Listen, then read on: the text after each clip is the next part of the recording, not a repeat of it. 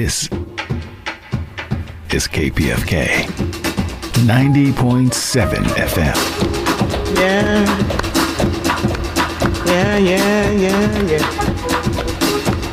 All right.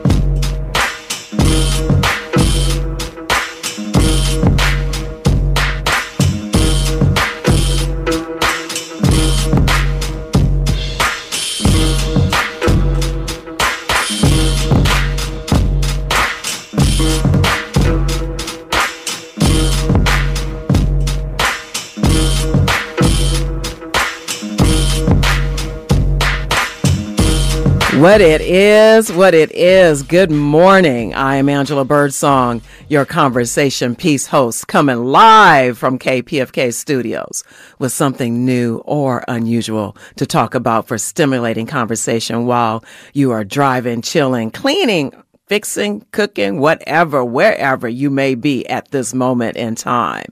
Today on Conversation Piece, we may reshape or confirm your music taste and playlists as we get into the discussion about building a united front against murder music with Kwabena Wazuli of Clear the Airwaves Project, whose objective is to clear the airwaves of violent, destructive lyrics on radio stations that are specifically geared towards the youth. Find out what is murder music and how to support many Black artists who music still loves and respects us. But first, let's talk with Derek Steele, Executive Director, Social Justice Learning Institute in Inglewood, California, working with and preparing our next generation of youth. Derek started his journey with Social Justice Learning Institute after a diagnosis with hypertension at the age of 25. It was there at SJLI that he began to figure out how to recreate local food access system to health disparities and food insecurity in the Inglewood community and beyond. Welcome to Conversation Piece.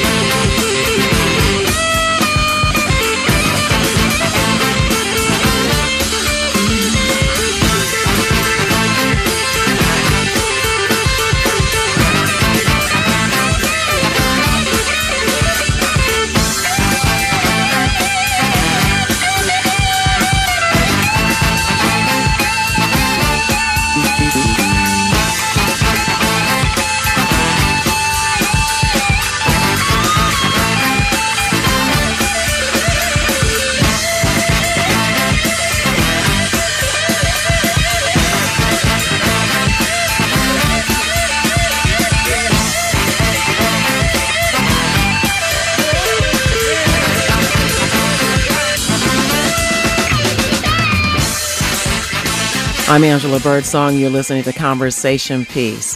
Next, Derek Steele, Executive Director, Social Justice Learning Institute in Inglewood, California. Derek Steele, welcome to Conversation Piece. Man, this is fantastic. I'm so excited to be here. Thank you so much for inviting me to be in the space and to share about the work that we do at the Social Justice Learning Institute. This is going to be great. Yeah, it most definitely is. I drive by you guys' office often, and I'm like, what is this colorful building over here on Centinela? What they do up in there? That's one of my favorite things that, like, especially folks that we run into who live here in Inglewood or pass through Inglewood all the time. That's one of the things they always say. I've always wondered what this colorful building was and what you guys do. And so it's so great to meet somebody and to learn more. So I'm excited for sharing a bit of that, especially for some of your listeners who may actually be here local to know what we're up to. Right. So what are you guys up to? Who are you guys? So the Social Justice Learning Institute, we were established in 2008 here in Inglewood, California. Our mission is to improve the overall health, education, and well-being of youth and communities of color. And we do that by empowering them through what I believe are the three pillars of the organization. The first one being research. We are an institute, so yes, we do conduct research. But I think what makes us unique is who's doing the research. It's our students and scholars in our urban scholars classes doing youth participatory action research. It's our community members that may be doing community health assessments. It's our supporters and volunteers that may be door knocking or maybe even phone banking to ask community members about social policy and also advocacy efforts that we may be working on. But we take all the information that we get from all of that information gathering and data collection and data synthesizing, and we create the training for folks, which is the second pillar of the organization. We want people to have the knowledge and the know-how of how to create the change they want to see in their community. And we believe that once you have the information from the research and you have the know-how from the training, then you've built that capacity within yourself to be a person who can mobilize community, which is the third pillar of the organization. So if I were to say what we do best as an org is really building people, we want people to be able to use their own agency in order to change each other's lives. And so we do that work day in, day out. We are a vessel, we are a resource and community in order to bring about the change we want to see with equity as a pathway in order to get there. What changes have come about so far? Oh man, we've been busy, very, very busy. Our flagship program is our Urban Scholars class that I mentioned earlier. And so we're working with youth in school, young men of color, all throughout the county and also in Houston, Texas. It's a class that they can take. And those students who go through that class, they not only learn about social justice and the shoulders of which they stand upon in history through heritage-based instruction, but we're also providing them the tools to practice that social justice through the youth participatory action research that I was telling you about. So it's like a year-long class that they take. And the reason why I'm starting there is because the biggest change is the change in them, right? Those youth are bringing those projects to bear and being able to present them to people in seats of power to be a part in or a leading and driving force of things like, if you've heard recently about LAUSD moving not almost $100 million into Black student futures, and they moved that out of the police budget for LAUSD. If you've heard a lot of the movement around Measure J, our youth have been right in the mix of not only helping to get Measure J passed, but also in helping to make sure that Black voices are at the center of the work that's happening there. Our youth are leading the way on so many different fronts. And we've also helped to pass state initiatives like Prop 47, which brought home nonviolent offenders. In fact, some of the youth that were participating in that had their fathers and their uncles come home because of the work that they were doing, right? And so I think that has been some of the biggest transformation for me that I've seen of seeing those youth who started not really being as confident, but then stepping up as agents of change in their community. But we do nutrition education classes. We built 126 gardens here locally in Inglewood and Lenox, in people's backyards, at the schools, in the community. If you ever gone to Queen Park Learning Garden, that's us as well, because we're helping to change the built environment to make it more conducive to healthy lifestyles. But yeah, from working with people, working from changing the built environment to create thriving communities, and also changing systems through policy and advocacy, we're doing work all over the spectrum. Queen Street Park. I've seen that garden there. My family, we have our annual cookout there. We used to have it the last Saturday in July. So I know that spot. Is that open to everybody to go over there? Yeah, or how does that work? It's open to everybody. Like, the way we built it was for it to be a communal space. And there are community members that live over there that help to take care of certain boxes. But we as an organization help to maintain the overall garden space. But people are able to come and grab as much produce as they would need for their family, and also provide, resources back to the space too. And we use it as, that's the reason why we have the outdoor seating area, the outdoor kitchen, as well as the stage, so that community can use it however they see fit. So then to hear that your family is using the space too, that's fantastic. That's exactly the reason why we built it the way we did. All right. I have to let my sister know that my sister that I live with, because she walks the dog over there sometimes. And I told her, do they still have the garden over there? And she said, yeah. I said, I think we can get stuff. She's like, I don't know. Now we know we can go over there. Where are some? So 126 gardens in Inglewood and Lenox. You guys got the urban scholars. That's a lot right there. What else do you guys do? And how do people participate? How do people become an urban scholar? Yeah, so our urban scholars class is actually in 25 schools all throughout LA County, right? So we're in 6 different school districts, including LAUSD, Inglewood Unified, Compton. We're in Antelope Valley. We're in Long Beach, and so we're in these different districts, and certain schools actually have the program for youth, for young men of color. Now, the selection of students for those classes, we're not the type of organization, and we don't do the type of work that is looking at the talented 10th, because most times those students already have wraparound support and they're already on the path towards success. We're working with the other 90% of students, and actually going even deeper than that, students who are dealing with absenteeism or behavior issues or even credit deficiencies.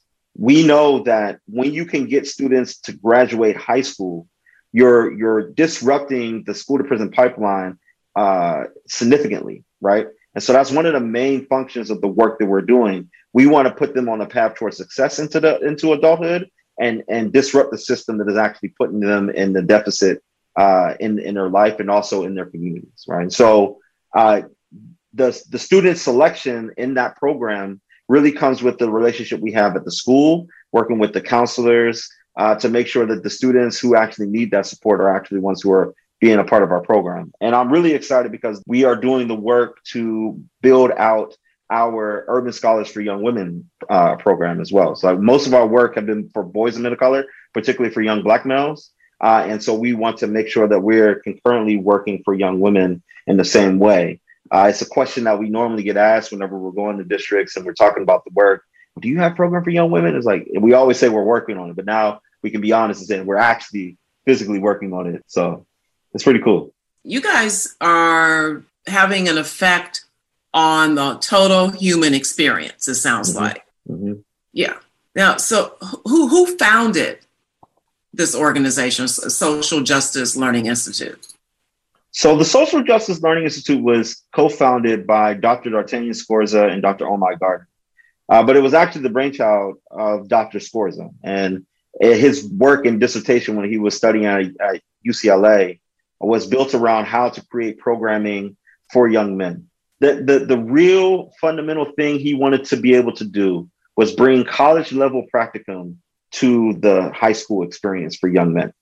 Because he knew that once you could prepare the youth with a critical lens about the world that they have around them, it opens up their eyes around the importance of them being thoughtful about the steps they're making as they move forward and move forward in their life, right?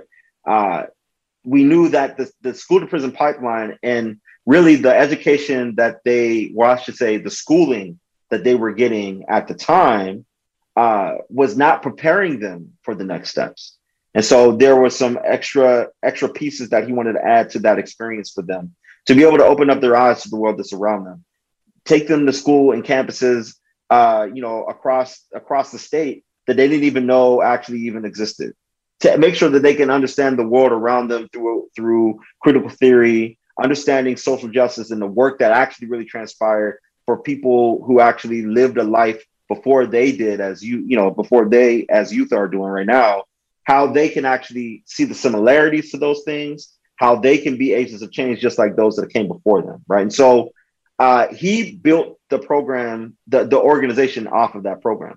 But what's really cool about this, and I'll underscore this and stop here, the Youth Participatory Action Research Project is a very, very important piece of what we do, because it's not just teaching students about the history. It's not just teaching them about the world around them, but it's giving them an active participating part of the world around them. Teach them how to do the literature review. Teach them how to do the surveying of community members and their peers. Teach them how to understand a issue that they want to tackle, and then also come up with solutions for that issue as well. So early on, one of the YPAR projects that you did was taking a look at the food landscape in the world, in the area around their school. And because they took a look at that and actually saw that there was an abundance of fast food restaurants, an abundance of liquor stores and convenience stores in their community, learning about the planning process of how that actually took place over time, and then also come up with a solution of how to disrupt that system, they wanted to build a community garden across the street from their school.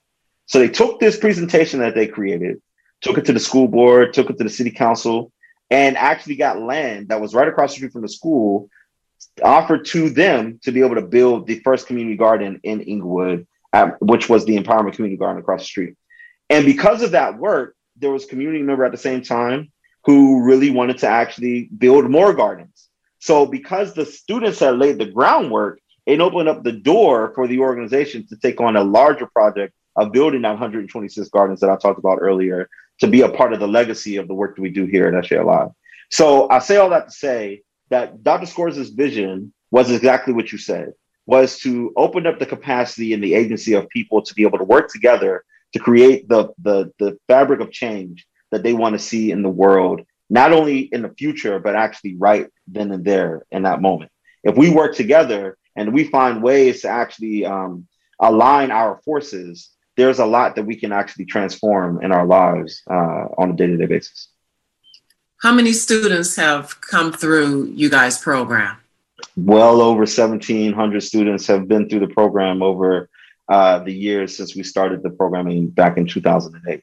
And one of the things that we're really excited to continue to do is not only just to help them get out of high school, but we have an emphasis right now on college persistence and also workforce development, right?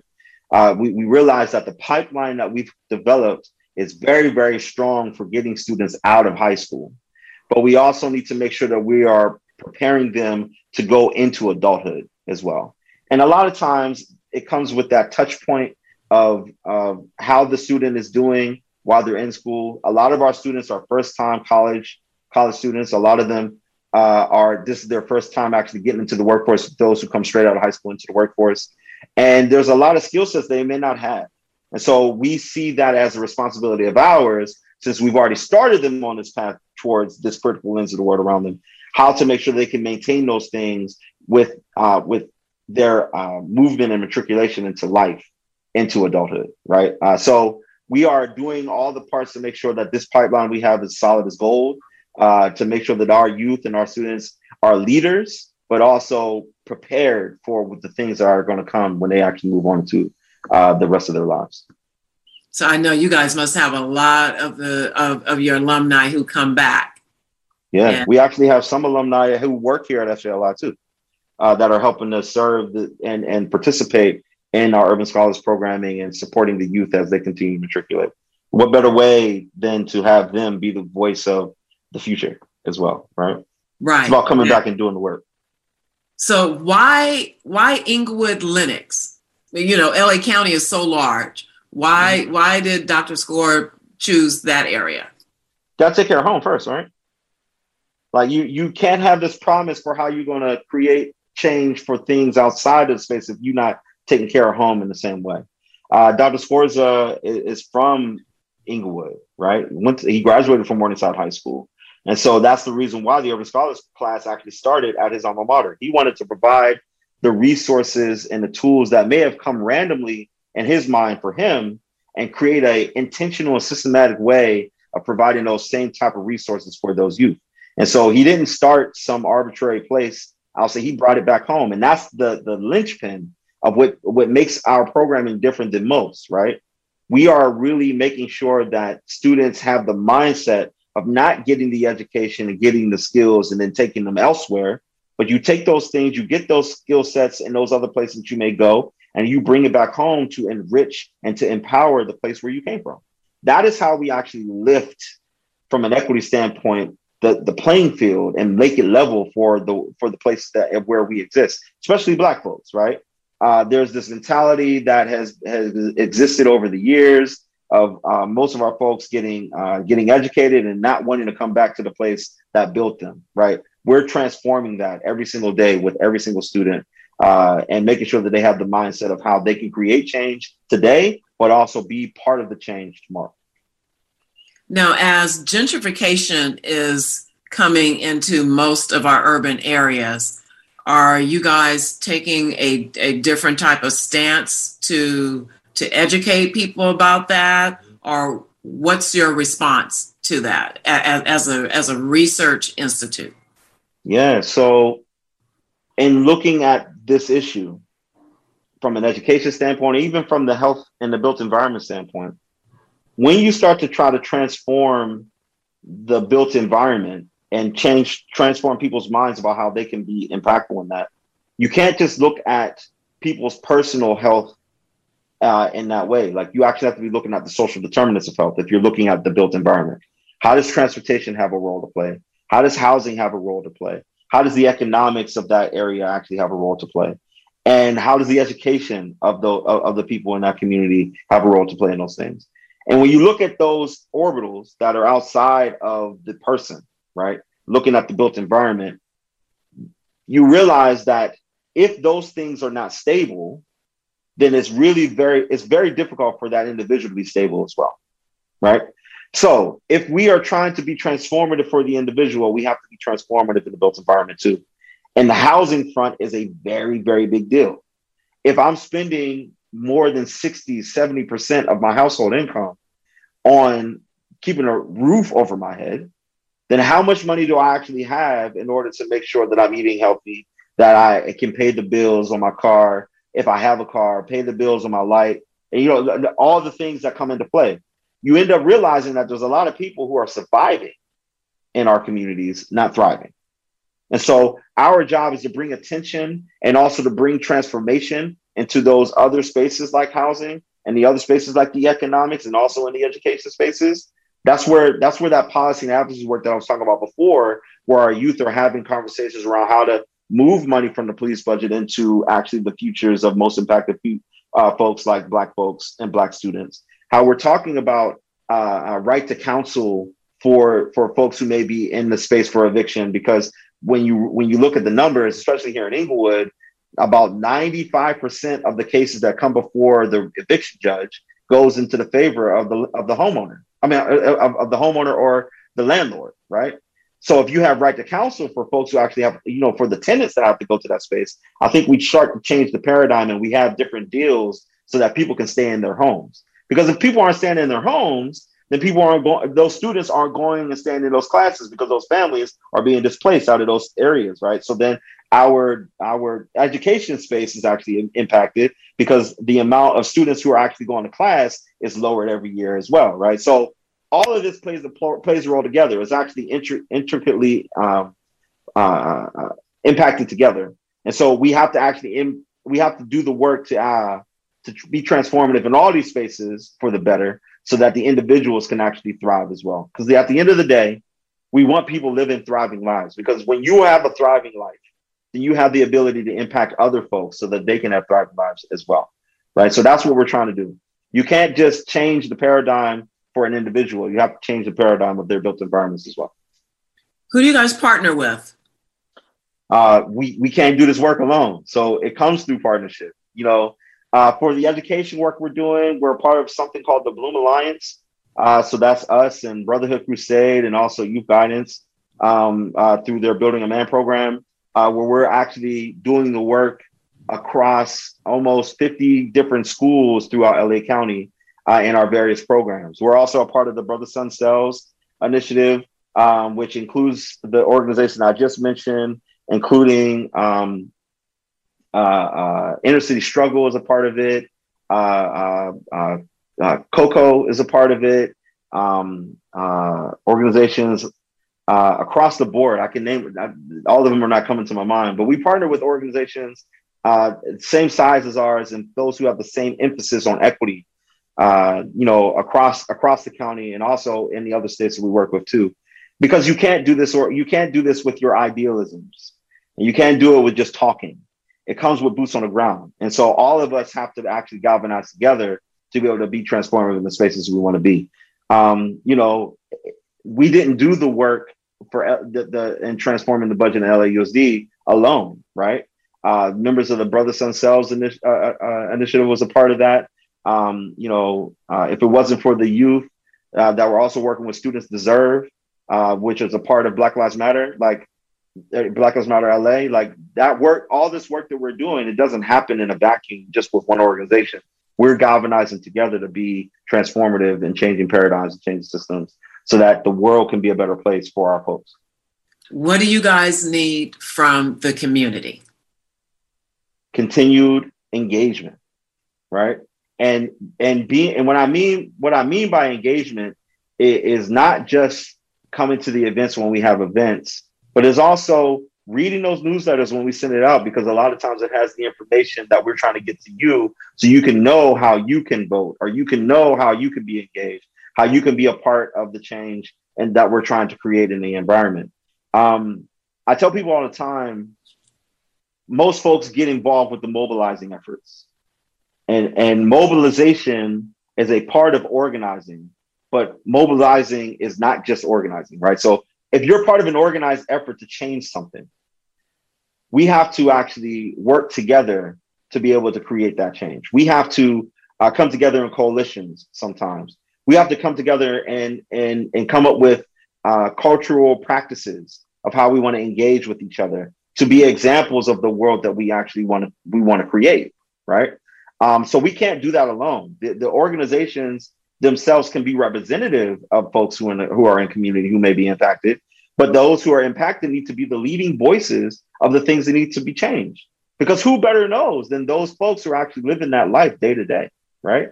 So we're asking those folks who are impacted. Yes, I know a lot of us are trying to survive. I just mentioned that, right? And a lot of times we don't have the time, the space, or capacity to engage and be in these other spaces and bring our voices to the forefront. But if there's a survey that's being sent out, fill that survey out, because that survey is a way for us to get a representation and understanding of what's going on with you. If there is a community meeting and you happen to have some time on that Saturday, come show up, especially if it's virtual. Spend a couple hours with us to be able to give your feedback and your input, because that input and that feedback is what leads us and guides us in our decision making on how we need to tell the powers that be how things need to be changed in the world. So we have to work together in that. And so that's what we're asking you all to be a part of with us, right? Just engage in the best way that you can. How can we find you? What is your contact information, your website? Got you. So you can find SJLI at www.sjli.org. That's our website. So you can see what's going on and you can be involved and understand what's happening with the organization. You can also follow us on social media. If you like Instagram, you can follow us at @SJLI_CA. And if you happen to be in Texas listening to this, it's at @SJLI_TX, right? So you can see what's actually happening in the world around you. You can also follow us on Facebook. It's SJLI-Social Justice Learning Institute. So you can, or if you just put URLs, facebook.com/my_SJLI. Like we're everywhere. So it's hard to miss us. And we try to get out as much information as we can. If you join the mailing list, we can definitely make sure to keep you updated with the newsletters and all the information that we may be putting out so you can be engaged like I was asking you to be just a previous ago. So I'm excited, to get the word out. My name is Derek Steele. As I mentioned before, I am the executive director of the Social Justice Learning Institute. I've been with SJLI for well over 11 years now. Excited to continue to do the work here. And that continuity of leadership is the reason why we've been able to continue to make the impact that we have over the years. But again, it's not just us here. It's also you there who have been a part of this mission with us as we continue to elevate voices and also make sure people have their agency being used so we can change each other's lives for the better. Excellent. Excellent. Well, like I said, when I met you out at an event at the SoFi Stadium here in the city of Inglewood, I already know you're going to have to come back on Conversation Piece, because there were so many different things that you popped in there that I need to hear more about. And also, we need to meet your wife, who is also part of Social Justice Learning Institute, and hear about the health equity that she's participating in. So, Derek, thank you so much for explaining what that colorful building is over there on Centinela, and that you guys are doing some serious work in our community. Thank you for what you are doing, and thank you for being on Conversation Piece with me today. I am your host, Angela Birdsong, and you're listening to Conversation Piece. Now put your hands up, people, put your hands up. Come on, put your hands up, people, put your hands up. Yeah, put your hands up, people, put your hands up. Now put your hands up, people, put your hands up. Now put your soul up, people, put your soul up. People, put your soul up.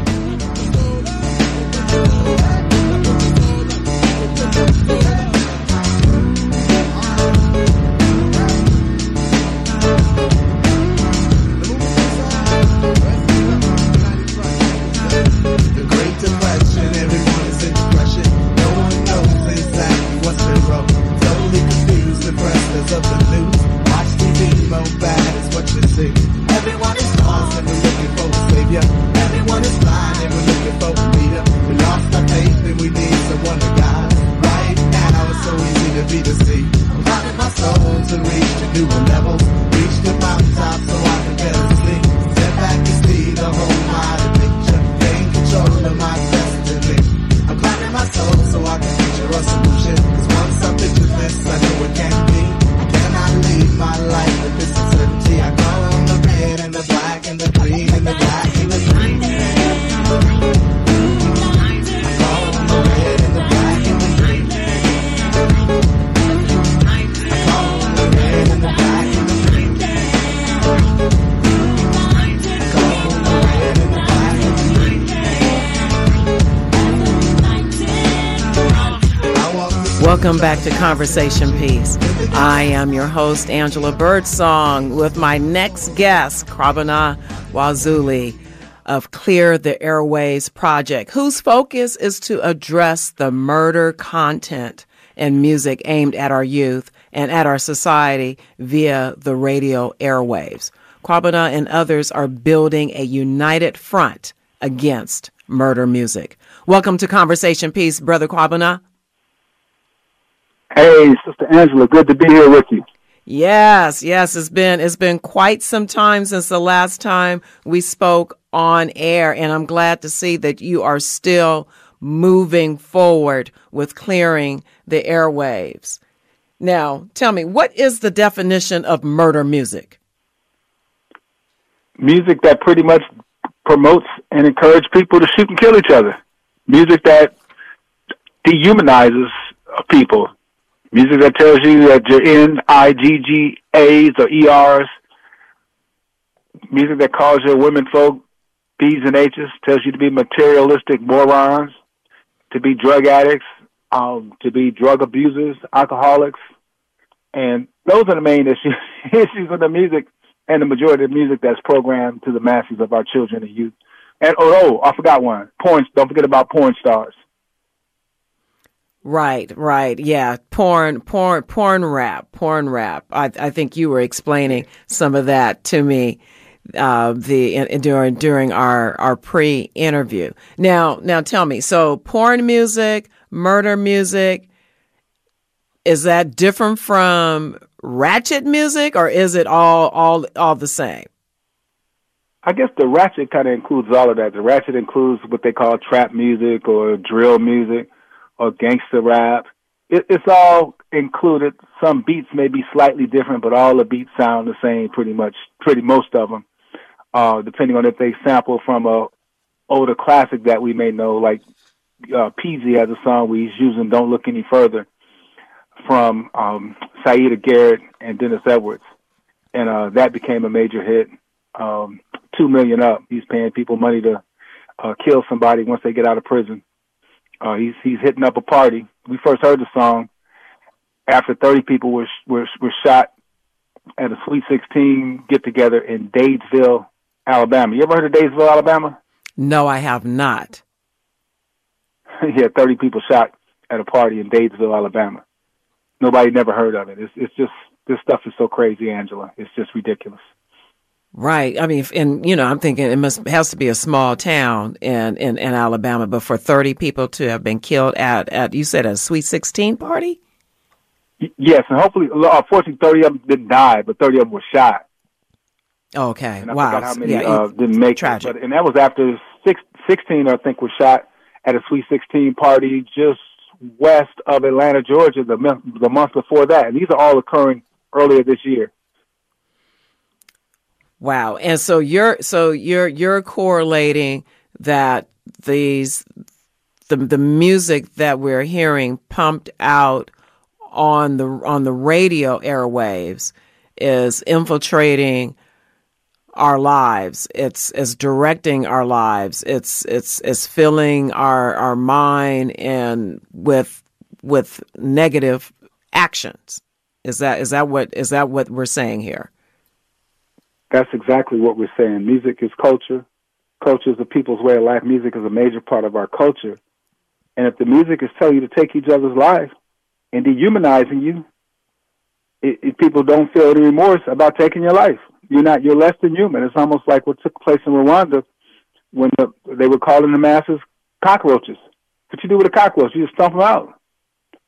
And so it's dehumanizing, and it's pretty much what's in the majority of the music that is pumped up, pushed, awarded, and rewarded by this music industry and their killer radio stations, we call them. Killer radio stations. And so this movement, is this movement nationwide? Because I know you're in Indiana, and you've been very active in the Indiana and in the Chicago area also, with making sure that the masses are aware what's on the airwaves and how to get it off. Yeah, this is a national movement. We work with the National Black Leadership Alliance based in New York, the Nubian Leadership Circle all around the country. They're based in D.C. Also, CMOTAP. CMOTAP is present in New York, in Ohio, and in Los Angeles. And so it's a movement. The Clear the Airways Project does not really have any borders or boundaries, because this madness is being pushed to the masses of our people on radio stations all around the country. For instance, iHeartRadio used to be called Clear Channel. They're in at least 28 markets throughout the U.S. pushing poisonous content only. And we got to reiterate, now we got to make sure people understand these songs with these lyrics are only played constantly on radio stations that specifically target, and if you can see the quotes here in my voice, specifically target the young African masses, our children and our youth. Well, I think I need to start listening to more local music radio stations so I can find out what's going on here in the Los Angeles area. Now, what is can conscious music use profanity for emphasis? I'm trying to, I totally understand the porn and the murder music. And, but what about conscious music that uses profanity? Is it because of the context? It doesn't need to. It doesn't need to. but it can. Public Enemy will drop a couple of F-bombs and say something periodically. It can.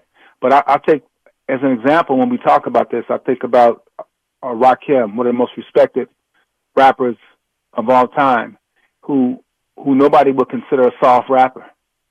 But you can count on your hands the number of times he said a curse word in his raps. After almost 35 years of rapping out there, you can count on your hands 33 years of curse words or anything. He may have dropped one N-bomb in all that time. So it's not a criteria for you to be cursing and doing all that in your song. Right. I don't really. Now, the one word that we specifically really have a lot of disdain for is that N-bomb. I don't say the word. I say it slips out of my mouth about twice a year, accidentally. Ironically, I told my brother just made transition. And it was a couple of weeks ago when I was talking to him, and I dropped one out. We both laughed at that because he especially laughed at me because he knows I don't use that word. So we got a kick out of that because I dropped the one on him. But that word is the most despicable, disgusting, dangerous, evil, if a word could be evil, word in the history of English or any other language. And so it seems like it's a criteria in this music that it must be dropped. And my comrade Bob Law stated that the reason why these European handlers of these rappers make sure that they use that word in their songs is to assure their European listeners that they're not talking about sexually assaulting their daughters. Assure them that they're not talking about shooting and killing their sons. Therefore, they drop that word in almost every song. And it's deplorable because that is the word we feel that opens up the portal to all the other negativity. If you're in, okay, it's also good, okay for your women folk to be called also B's and H's and thoughts, because we can get away with it because you're less than human. You're just an in. If you're in, it's okay for us to promote drug abuse and alcohol abuse and shooting and killing you because you're just an in. So that word is just, we have to stop using that word, calling ourselves or our people that word, and we can't stop it. Yeah, there's going to be a lot of deprogramming because I know how serious you are, and you're from a revolutionary family. Also, for those of you guys who do not know, Kwabana's uncle is Geronimo Pratt. So we're not just talking about some brother who decided one day, even if he did, decided one day we're going to clear the airwaves and I'm removing the N-word from my vernacular. But he most definitely is from a revolutionary family. Now, you said during our pre-interview that we're celebrating 50 years of hip hop, but we don't recognize the celebration of jazz, blues, or even rock and roll for that matter. And could it be, you know what? Explain that before I go into the question I was going to ask. Well, it's a diabolical reason why we believe, because just like Dr. Frances Cress Welsing said years ago, that before she made transition, that rap music has annihilated the self-respect of black people. It has annihilated. And you can see just recently with the recent release of the song Hood Rats from Sukiyani and Sexy Red, or the song The Wrong One from Glorilla and her friends, or this new song Bongos from Cardi B Gone and Megan Pete the Stallion. I mean, it's annihilated our self-respect. And those are just the sisters. We ain't talking about the brothers who did it. And so let's keep on pumping that up. Let's tell them it's the 50th anniversary of hip-hop. And don't forget now that hip-hop includes graffiti art, DJing, b-boying, rapping, and a knowledge element. And so, because like I know, the first rap song we didn't really hear until a band, the Fatback Band, had King Tim III, followed shortly by the Sugar Hill Gang with Rapper's Delight, Sequence, and with Funk You Up, and then Curtis Bowles' Christmas Rap. And this was all in the fall of '79 when this stuff started hitting. And that's not 50 years ago. That's 44 years ago. So why are they doing that? Why are they? And every time you look up, they're celebrating, and then they're celebrating it with really some of the vintage rappers, but also some of the rappers who are currently right now, demeaning and denigrating our people and calling for our people to be shot and killed. And so why are we celebrating this? True. That is so true. And so where do we put the blame? Because we do have hip hop artists that have, conscious music, uplifting messages, or able to tell a horrific story that's happening in their community where they're describing the violence and what have you, but not encouraging for you to go out and commit violence against one another. So how do we stop this? And I guess that's leading to, how do we build a united front against murder music? What is that movement that you guys have going on, building a united front against murder music? A couple of things. We blame the corporations that push this poison on the masses of our people, who support it, who sponsor it, the radio stations. We put most of the blame on them. We're not responsible for this ongoing attack that's been on us for decades right now, but our responsibility is to stop it. And so therefore, we've been working with organizations and groups like I said, the National Black Leadership Alliance, the Nubian Leadership Circle, and we have an Elevated Arts and Culture Collective with that group. CMOTAP, which is a committee to eliminate media offensive to African people.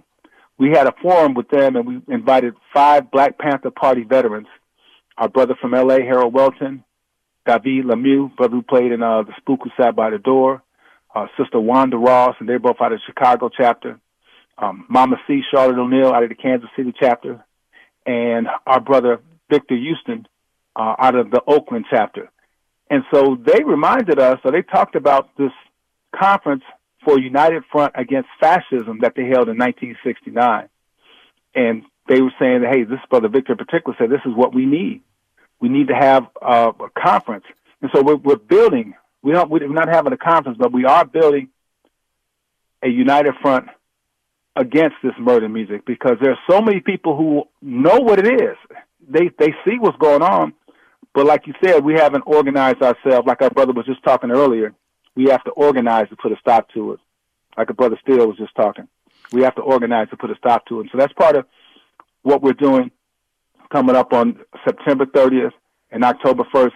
And we're doing it in Atlanta. That's where our meeting is going to be held at. Our meeting is held in Atlanta at the Arbor Avenue Research Library.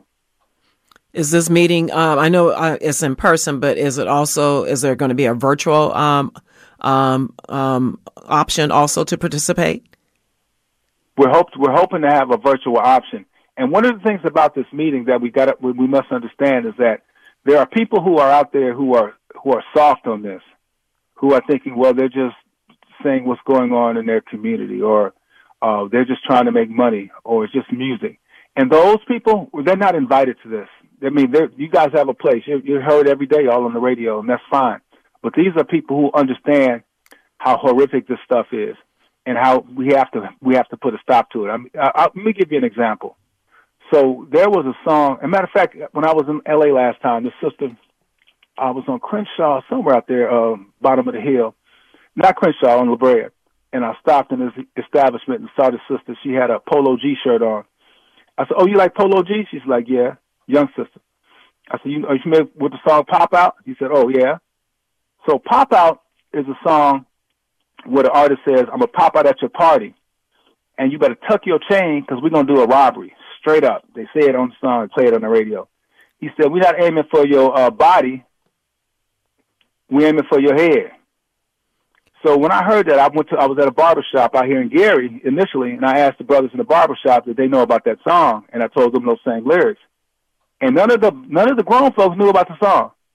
However, there was a 9-year-old sitting in a chair who corrected me and said, no, he didn't say shoot you in the head. He said shoot you in the brain, because brain rhymes with chain that they're going to snatch from you, that you're going to take from you, that they told you you better tuck it. And this is a 9-year-old. So they are targeting our children and our youth with this madness. And so that's why we have to protect our children. Our children are children. They can't fend for themselves. And so, I mean, that's just one example of so many others, Sister Angela.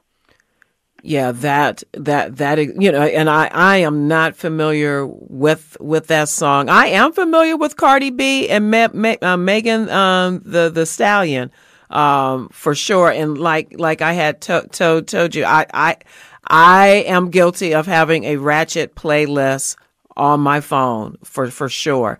But from our first conversation a few years ago about clearing the airways project, every now and then you pop up on my shoulder, Brother Quabana, which is a good thing. Like on them cartoons.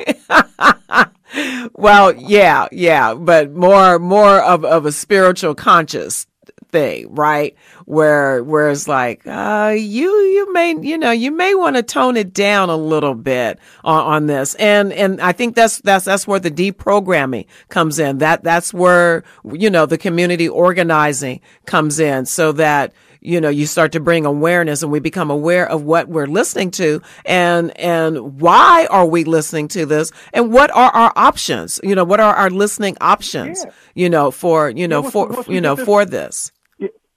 Yeah, once we get this off, we're going to have to do a lot of deprogramming. And it's tough. And it's tough when you see Harvey Mason Jr., who runs the Grammys, up with the Vice President of the United States celebrating hip-hop with artists, again, who tell us to kill each other. And the Grammys not only award them, they reward them. We say the NAACP Image Awards, they award artists who demean and degrade our image and tell us to kill each other. And, Angela, the issue is we've been having about 10,000 Africans victims of homicides in this country almost every year for the last several years. And you promote that in your music. We were looking at the top 10 causes of death. And for African people in this country, ages 1 to 44, it's in the top 10. For every other group, it's not in the top 10. We're the only group of people who have that homicides in our top 10. And you mean to tell me that 85% of the music that they play on these radio stations that targets our children and those age groups and our youth tells them to kill each other? It tells them to take each other's life. I'm going to run up in your house with the shotty. Oh, and your mama might be at home. Not just each other's life, but our mama's lives. I mean, we look at the 4 sisters, the 4 little girls who was killed in that bomb, 60 years ago yesterday. And horrific, just ridiculous. And now we're promoting a song, Let It End, Try Me, I'm going to get your whole MF and family. And the Essence Awards had that sister singing at the Essence Awards. Nah, it's time to stop this. Been time to stop this. I agree. As a person with a ratchet list, I agree. And it sounds like we need to start targeting the Grammys, most definitely the NAACP Image Awards and Essence. Yeah. Our Black institutions, most definitely we need to target them. So what, we're running out of time. What is the action plan for the larger movement, and what can be the action plan for us as individuals? Quickly, please. We need individuals to monitor what's happening. A lot of people know already. I don't want to say listening, because if you listen, it can kind of get to you. Sometimes I have to watch myself. But monitor what's going on with this music and speak out. Like you said, come out against these corporations, and especially these so-called African-run institutions and people who are pushing this poison. Even though we know who's really controlling it, and they need to be checked too, and those corporations who sponsor that, but they need to be checked. We're working with the FCC to try to get them to stop it. We filed formal complaints with them. They sided against us and went ahead with the radio stations that promote this poison, so they still have to be dealt with. We have resolutions sitting in cities around the country, in New York in particular, the largest city in the country, that has to be heard. It's been introduced, but it has to be heard and passed. And so they haven't done that yet. Come join us on September 30th, October 1st, that weekend, Auburn Avenue Research Library in Atlanta, Georgia, as we unite, as we build this united front to put a stop to this murder music. Yes. Where can we find you? You can catch us at the Clear the Airwaves Project, and it's airwaves as in ocean waves. ClearTheAirwavesProject.org, or you can get us on social media. We have a big presence on Facebook at Clear the Airwaves Project. And we agree with our brother in terms of us surviving out here. And we shouldn't have to live like this. In Chicago, I mean, our sisters, they got certain times a day when they can even go get gas because they, for fear of being robbed and what have you. And we shouldn't have to live like this. We have to change this. And our music, which has such an impact on us and our people, this has to stop. So that is very true. It does have to stop. Well, Brother Kwabena, thank you so much. Always. I do want to get a report from you after the event that you guys are having, the community organizing event you're having in Atlanta at the end of this month for this last weekend in September, just to find out what are some of the action items and some of the action plans that we can participate in. But thank you so much for joining me today and reaching out to me about this matter. Okay. Well, I appreciate you. Yes. Okay. Well, thank you to my conversation piece guests. Derek Still, Executive Director, Social Justice Learning Institute in Inglewood, California. Check them out at sjli.org for various community engagements, actions, and support. And check out one of their community gardens in my town, City of Inglewood. Thank you, Kwabena Rosoli of the Clear the Airwaves Project for leading, organizing, and demanding the removal of violent, explicit lyrical content from the influential power of radio airwaves in order to expose youth to music that is more uplifting and community healing. Building a United Front Against Murder Music is meeting in Atlanta, Georgia, September 30th to October 1st, 11 a.m. to 4:30 p.m. at the Auburn Avenue Research Library, 101 Auburn Avenue Northeast. Part of the United Front Against Murder Music are Black Panther Party veterans, Black Lives Matter Gary, Indiana, National Black Leadership Alliance, Clear the Airwaves Project, Nubian Leadership Circle, and the Committee to Eliminate Media Offensive to African People, CIMOTAP. For more information, go to cleartheairwaves.org. Check out Kwabena and his host. They got a weekly wrap-up show, Conscious Hip Hop and Classic Funk. We didn't get to talk about this every Friday from 6 to midnight. Go to Clear the Airwaves. I'm sure he has a link on there. So thank you to our audio engineer, Wendell Handy, Michael Washington of MWash Soul for the opening and closing theme song, and always you, our listening audience. And thank you to Salim coming all the way out here from Occidental College. Yes. All right. Reach me on social media at mtasproductions.com. Follow KPFK on X, formerly Twitter, as you listen to us worldwide anytime on kpfk.org. To replay, revisit, and review any of my previous shows, please go to kpfk.org and click on Conversation Piece. I'm Angela Birdsong. Once again, thank you for allowing me to share this special experience of Conversation Piece with you. Remember, be on guard, stand firm on the faith, be brave, be courageous, and let all that you do be done with love.